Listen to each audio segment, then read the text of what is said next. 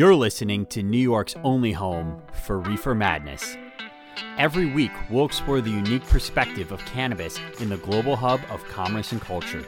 Hear the insights, stories, challenges, and successes of those blazing a path from Brooklyn to Buffalo and everywhere in between. I'm your host, Kalen Castetter, coming to you from the Green Valley of Opportunity, Binghamton, New York. This is the Empire State of Cannabis.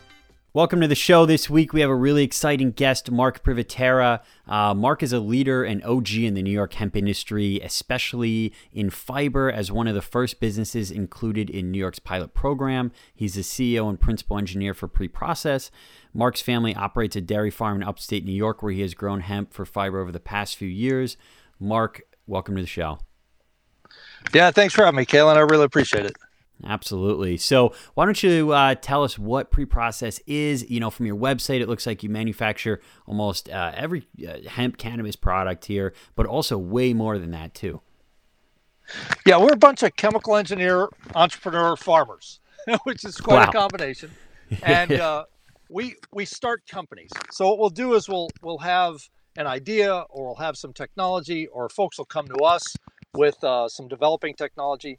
And we bolt all the pieces together to get it commercialized. So we stand stuff up. We've done a lot of different things, and we use our skills in different industries. So our journey to hemp is as a raw material, as an agricultural opportunity, and then a raw material for feeding into what we hope is a lot of mainstream products. So that's what we're all about. Yeah. So what brought you to hemp, and what brought you back to New York? Because you spent a lot of your career on the West Coast, right? Yeah, and we still have operations on the West Coast. So we go across country a lot, which is great because we stop in the middle in the mountains and we go skiing a lot in the winter. So, so it's a nice deal. Yeah. So getting into hemp, well, we do what Pre-Process does is we try and look out like 5 years and see, all right, what's going to be the next thing? We like to be on the leading edge. So 20 years ago, we jumped out of corporate America and we jumped into biofuels, and we were pretty successful with biofuels for a while. Then we looked and saw, oh, rare earths were going to be a thing. So we jumped into rare earths. Then we saw lithium was a thing. So we jumped into lithium. And we ran these for about 5 years, 6 years. We still have some lithium stuff going. We still have some biofuel stuff going. And, you know, like I said, we'll create a company and then we'll either sell it off or sell a piece of it off. It becomes something else. You know, so then what we saw was hemp about 5 years ago, 6 years ago, we saw, hey, hemp's got a lot of potential as a feedstock and also as an ag opportunity. The dairy business is not what it once was. And, you know, the family's got a lot of folks dependent on, you know, the farm staying. So for a new cash crop, because of course soybeans and corn have their issues as well if you're trying to sell them, especially out of northern New York. You know, we wanted to get a new rotation crop with some value to it, but we wanted to connect it to some higher tech product sets. That was the main thing that we saw. So, interesting. So that makes sense. So you know, you're looking at. So your family runs a dairy farm in upstate New York, right? And in the North Country specifically? Absolutely. Yeah. Yes. Okay. So you're looking at some of the troubles there on the agricultural side in terms of milk increasingly commoditized and increasingly being pushed down, right? Soy, corn, and, you know, hemp possibly as diversifier, but you're taking your expertise in the engineering field and saying, well, hemp has some great possibilities. What are some of the exciting possibilities that brought you to hemp on the industrial side? Yeah, so the structure in the bast is very strong and it's very light. It's got a open structure that gives you a lot of surface area. So with that is one of the reasons why it's a bioconcentrator. So it'll grab certain elements of the periodic table out of different bulk areas. You know, if you have a arsenic and some certain heavy metal, contaminated soil, you know, it'll draw it up, and that's because of that property, right? It's got basically space to uptake. So if you can take that trick that comes from nature and manipulate it, you can make it grab other things. So for instance, you can load the material, right, the bast, the ground bast, with other chemicals, other elements, and you can tune it to kind of go after certain elements. And that's one of the tricks, right? So you can make a functional sorbent, right? Something that'll grab. So we all know that you can make a sorbent for like bedding, but you can make hemp, be attracted to other things. You can use it as a substrate. Then the other thing that it does is it makes a really nice carbon, and carbon's a big deal. Carbon in the United States, I mean, all of our lives are dependent on carbon because of the water treatment, right? And that's, you can make good water treatment carbon out of hurd. But what's even more interesting is you can fool hemp carbon into behaving towards some of the higher structured carbons that are very interesting for our futures, right?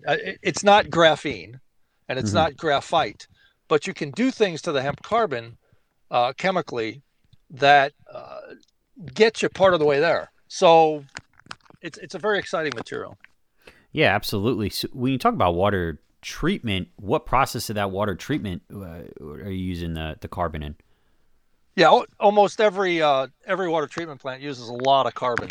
It grabs organics. It clarifies, and it takes a lot of the different sequential separations have inorganic components, right? And then it has some hard chemistry, and then it has some organic chemistry, and the carbon is part of that sequential operation. So that's that's usually, or that is where it's used. If you look at some of these filters that you put on your sink, if you cut one in half, you'll see a yellow resin, and you'll see some black specks. Well, that's the balance, right? The yellow resin takes out a lot of the inorganics, and the black specks are carbon that take out, and that's just a water treatment plant on a very small, localized scale. So, yeah. What's the source of that carbon then, what they're using usually?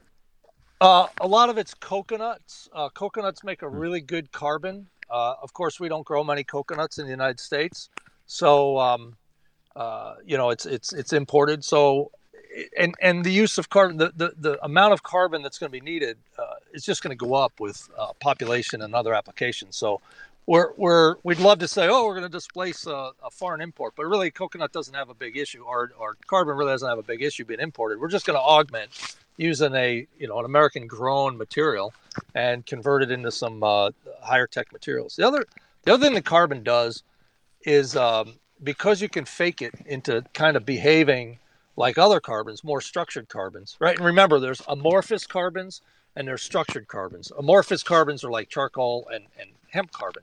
And then structured carbons are graphite and graphene, right? And graphene, of course, is just like phyllo dough of the graphite, right? So graphite is like a baklava, which I really like.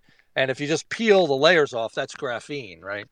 So you can fake amorphous carbon into behaving sort of like structured carbon, which allows you to do things in electronics and allows you to do things in energy storage devices. Gotcha. So as you described in the beginning, and by the way, I love baklava also, so on the same page there with you. We have a great Greek restaurant in Binghamton. But when you talk about what drew you to hemp as a raw ingredient, so we look at, possibly a substitute as a carbon, right? Can hemp be from a price perspective, can hemp be competitive as a carbon source, in your opinion? Yes, once the infrastructure for high volume material throughput is in place. It's very difficult right now to say, I'm going to put in 10,000 acres and try and displace other raw material sources that have 100 years of infrastructure.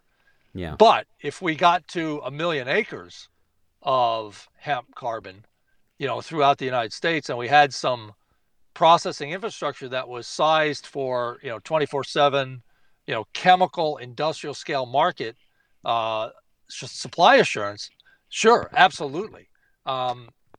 it's really a problem of activation energy. If the numbers are supported by visionary leaders.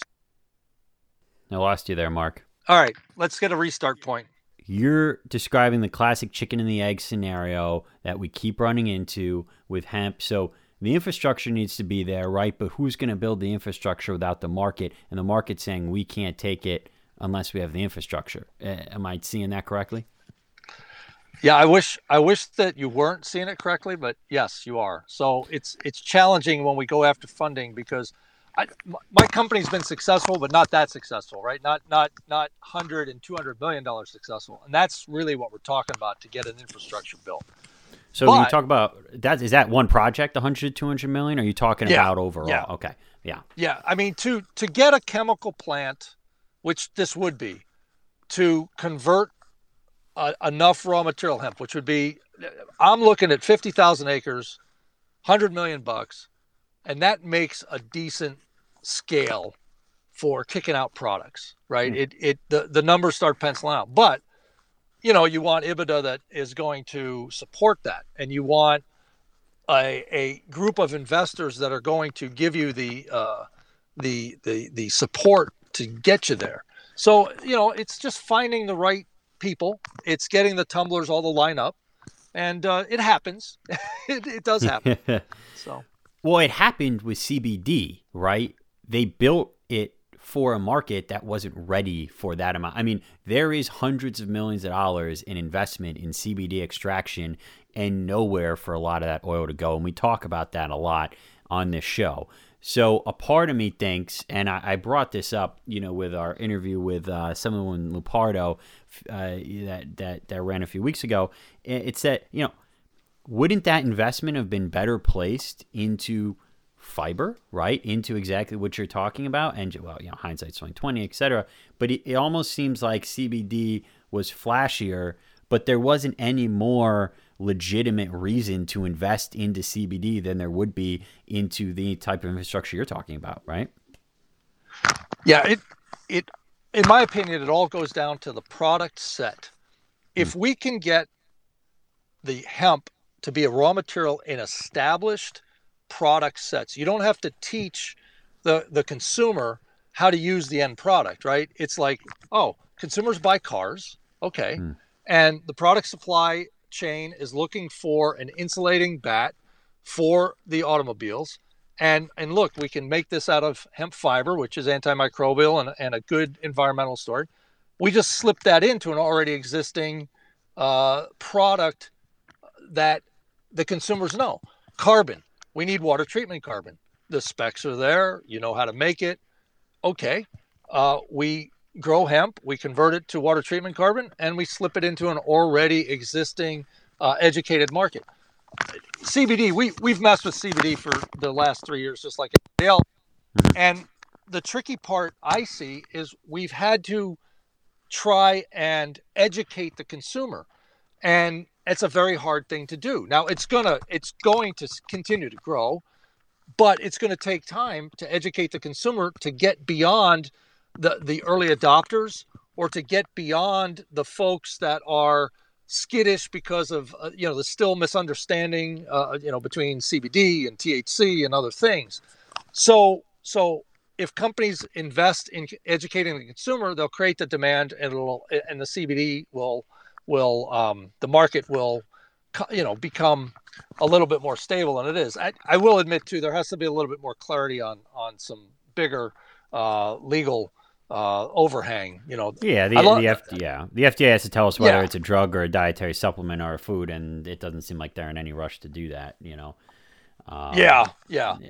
So you don't have all those problems. You don't have all those problems with trying to slip into existing supply chains. So I'd love to see 100, 200, $500 million, and that's the other thing. It takes that number to get these processing plants built that will be economic. Whereas CBD was almost it was too easy to get into. Yeah. I mean, you can put 10 acres down with 20 people harvesting, and you can sell your feminized harvest pretty reasonably, and people go, oh, that's not bad. So that's the problem, right? It was almost too easy, so it's too much, and the fiber side needs big numbers. There is no $10,000 or $500,000 investment in a fiber system that's going to pay. You got to look at big numbers. And it's not even a 10 million investment, right? No, not really. No. And that's one thing we've learned in my 30 years doing projects in the chemical space. I mean, you've got to be ready to play big, right? So, the rare earths project we did $800 million worth of stuff. The lithium stuff was 400 million. I mean, they're big numbers.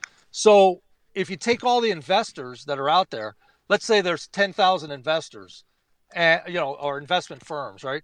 There's only probably 1,000 that are interested in projects that big.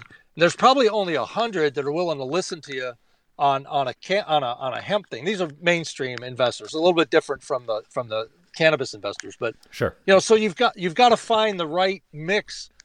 The right organization that's like, I have a 7-year horizon. I understand, $100 million. Okay, so I'm expecting an EBITDA of whatever their risk profiles are and whatever they want to kick cash out to make it. Of course, they want $1 billion company after 7 years. So you got to try and figure out how to put those pieces together. And it's getting there. It's getting there. Yeah. No, it seems like it's getting there, but in a lot of things, it almost seems like the problem needs to smack someone in the face before they actually come to it. So the question is whether there's a problem. I mean, like I said, there's not a problem importing carbon, so there's not an immediate need for a substitute for carbon, right? I mean, no, there isn't, right? So now you have to think of what the value add on hemp is, right? Sustainability, right? So you can sustainably grow it, sustainably harvest it. We talk about jobs. We talk about, revenue for farmers. These are things that it strikes me that an investor might feel good about, but that's not going to make them move $250 million into a project to do, right? So that's where the government comes Kalen, in. You're exactly right, Kalen. You should be in an investment house. You're asking the exact right questions.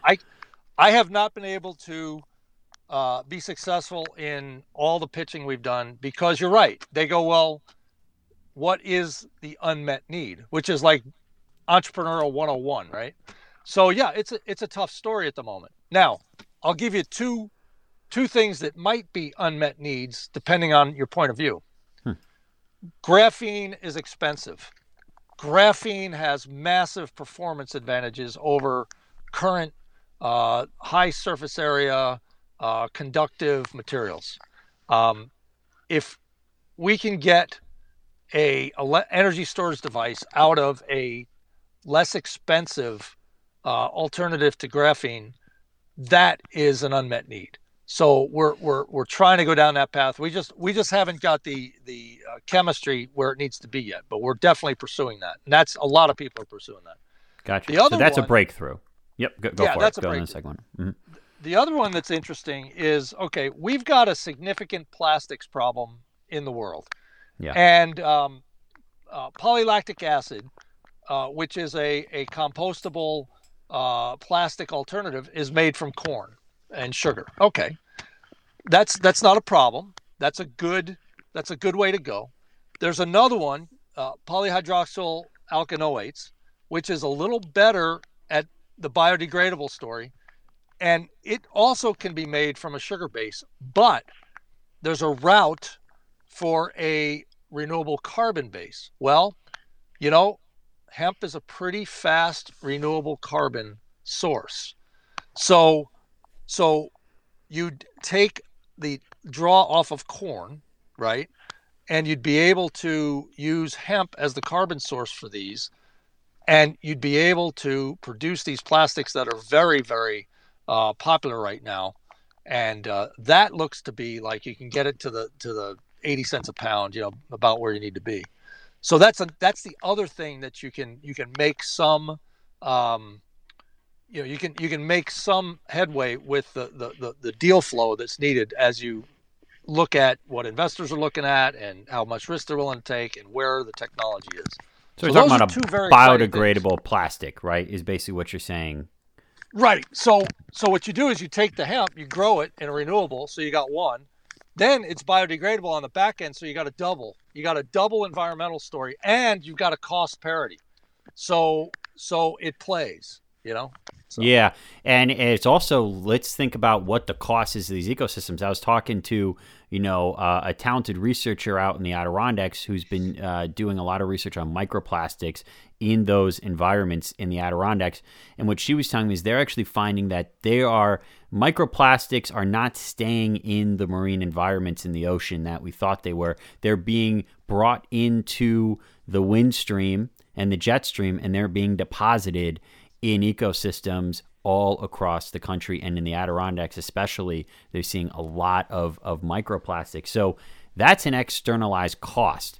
But if, again, and this is where I think, when we talk about these problems, this is a chance for the government to step in. The government, first off, we all know that they need to take that ability for companies to externalize these costs, these microplastics, the costs on our ecosystems, our costs in our water and our drinking water, where we're finding microplastics, and put a price on it, right? You got to put a price on carbon emissions. You have to do that to now create this. Now it's a need. Now it's a need because now it's costing you more to use non-biodegradable plastic because you're getting slapped with a tax because the government's saying we got to clean up your mess, and society has to clean up your mess, and we're going to charge you for that, right? So again, it comes to me is I see an opportunity and a need for the government to step in here, and whether it's coming in and saying, okay, why don't we fund some of this project? I mean, let's say they did in Buffalo with a Tesla facility that's sitting there empty, right?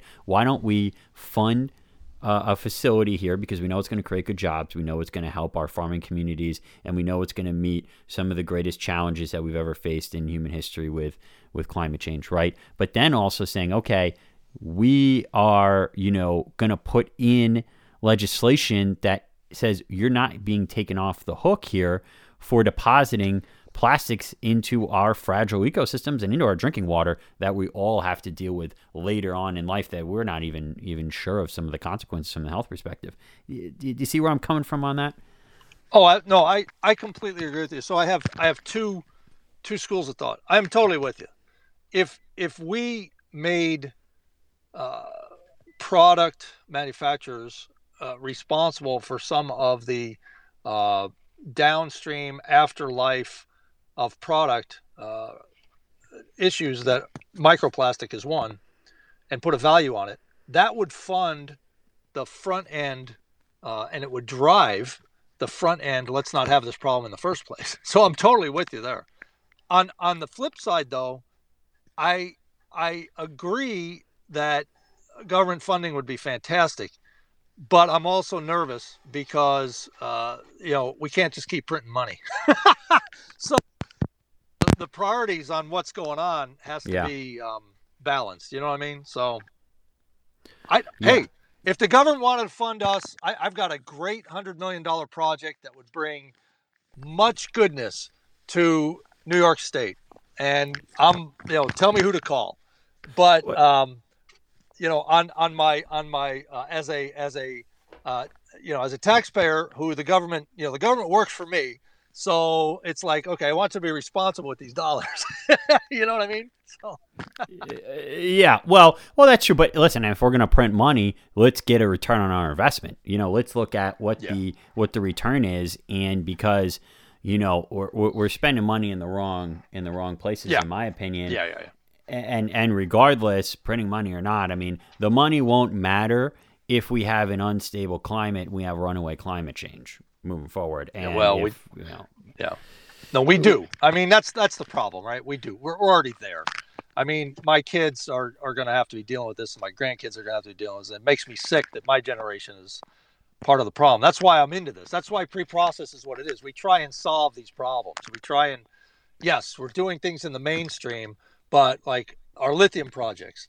Well, lithium, electric cars, electric storage for solar and wind. That's why we're trying to get the lithium out of the ground so it's available to do green technology. Hemp. Let's we have a a renewable resource. Instead of cutting down trees, we have an annual renewable resource. We have products we can make from it that are in the mainstream. Let's start doing those types of things. And I'm totally with you that it would be great to have a couple $1 billion fund that it would be set up to start some of these things so that investors could not have to get over those hurdles that believe me, for the last 2 years I've been getting hit by every hurdle possible. I've been on Sand Hill Road out in Silicon Valley. I've been up to Toronto. I've been out to Vancouver and to Denver. I've been down to New York City many times, pitching to groups trying to get excitement for this stuff. And everybody is excited, but the numbers have to play, and they're tough. It's tough to get them to play. Yeah. And so you think those two spots, we're talking about biodegradable plastics, right? And then the other one that you're talking about is basically carbon for electric cars, right? Yeah. You think those are the two opportunities? And I remember, we hosted a summit a couple years ago, and I remember you coming, you said there might be 25,000 uses for hemp, but let's narrow it down to the 10 that can actually be economically, viable. Do you still you still subscribe to that? I had to a couple years ago, but yeah. I mean, look, you can make money doing textiles, but again, it's the same story. It's like, well, okay, I'm competing, so I'm going to have a niche market in the textile mainstream, right? I'm going to have guys that are like, yeah, I really like this hemp blend, water treatment carbon. Yeah, but you're right. There is a source already. However, the source is from overseas. So we can probably, once the infrastructure's there, we can probably beat them on cost just because it'll be local. Wood replacement, right? So composites and the oriented strand board. Hemp could be a great replacement, but there's plenty of wood chips. There's plenty of other mainstream uses for wood where that's generating the waste. So you're going to compete with the waste of an industry. So, but oriented strand board could be a good one. So there's a lot of other things that it could be competitive with. But I do think it would be better for the hemp industry to start focusing on educating supply chain folks on what those 10 might be. And if supply chain folks have a story, like the balancing between, we want to have an environmental angle because our consumers are really looking for the environmental aspects of what we're building. Well, when you build a car, you've got to do some things that are tough to not necessarily be a little rough on the environment, but you can balance that with doing other things that are good for the environment or good, like the hemp insulating pads or even using hemp fiber in fiberglass instead of e-glass. So there's other things, but the ones that are going to make the investors kind of like, oh, this is interesting, this is sexy, and I can make money at it. Yeah, I think it might be the bioplastics, the bioplastic route, the degradable bioplastics, and then the carbon. At least that's what we're betting on. Yeah. No, listen, it makes sense, and it all comes down to how can we convince those with money and those in the supply chain too, right? Because you go to this buyer who is responsible for sourcing the raw ingredients, and he's told we need to make our 40% margin to the distributor. Right. And so this is how much we can spend to make each unit, right? This is what our unit cost can be.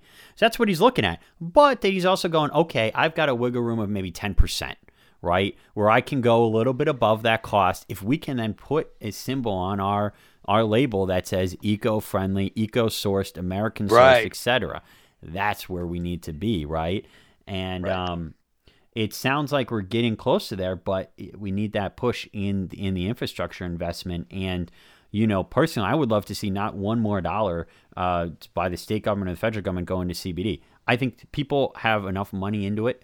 These big boys that are running the industry here, and if they can't get it done without taxpayer money, then too bad. But what can't get done without taxpayer money is something that's not only going to have a positive effect on jobs and farmers, the positive effect that we haven't really seen with CBD necessarily, right, or hemp, extract feminized crop, but also have a positive impact on society and can maybe shore up our supply chains. Because let's not forget, with climate change, we saw supply chains collapse with an organism that can't even think, right? A virus can't think, what's going to happen when we have runaway climate change and our fate is looking like, another planet in our solar system, Venus, right? What's going to happen when we start to get these levels when these places where they're sourcing carbon, where they're sourcing coconuts, are places with massive instability because of refugees and migrants, and maybe it's underwater even, where these ecosystems have just been destroyed beyond repair.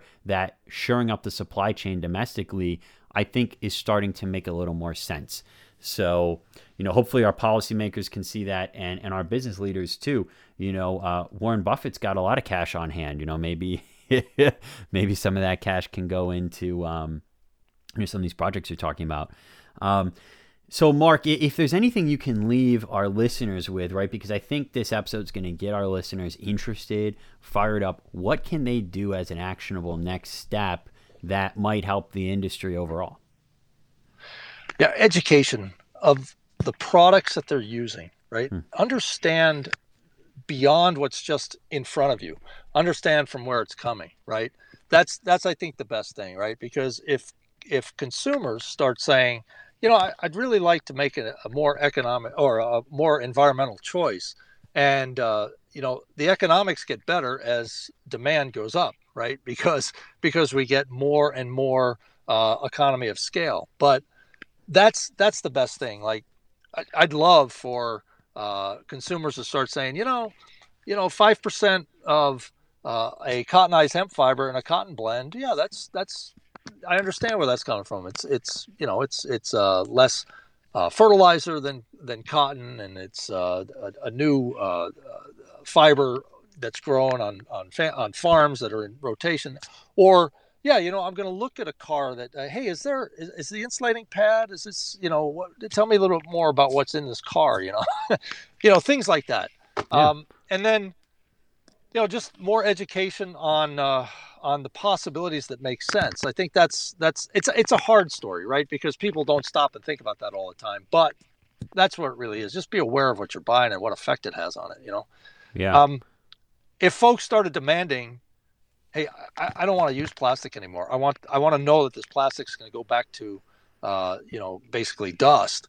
If people really started driving that, then the manufacturers of the finished goods would start saying, look, I need PHA resin. I need PLA resin. I can't use my normal non-renewable, non-biodegradable resins that I've been using. It's education, really. Yeah, it's education. I think if I had one thing that all of us hemp guys should be doing is we should be having massive like the Got Milk campaign. It's like all right, here's hemp in your future campaign, or the product supply guys. Let me tell you about where you can put hemp in your product supply. It's all education the next couple of years, I think. It is education and marketing, right? I mean, I think there's two things a consumer can do, or a citizen of the United States can do, that's the most powerful thing. Your dollar and your vote. Make sure you're putting your dollar in the right place, and make sure you're putting your vote in the right place. These things matter. They really do. And you can't say it enough. So thanks, Mark. I'm sure we're going to bring you on again, because this was fascinating. There's a lot more that we can unpack here and talk through. So thanks for coming on. Really enjoyed this conversation. Anytime, Ken. Thanks for having me. We'll see you later. Absolutely. See ya. And if you want to hear more of this, subscribe, keep coming back week after week. We're going to have some great new guests for you too.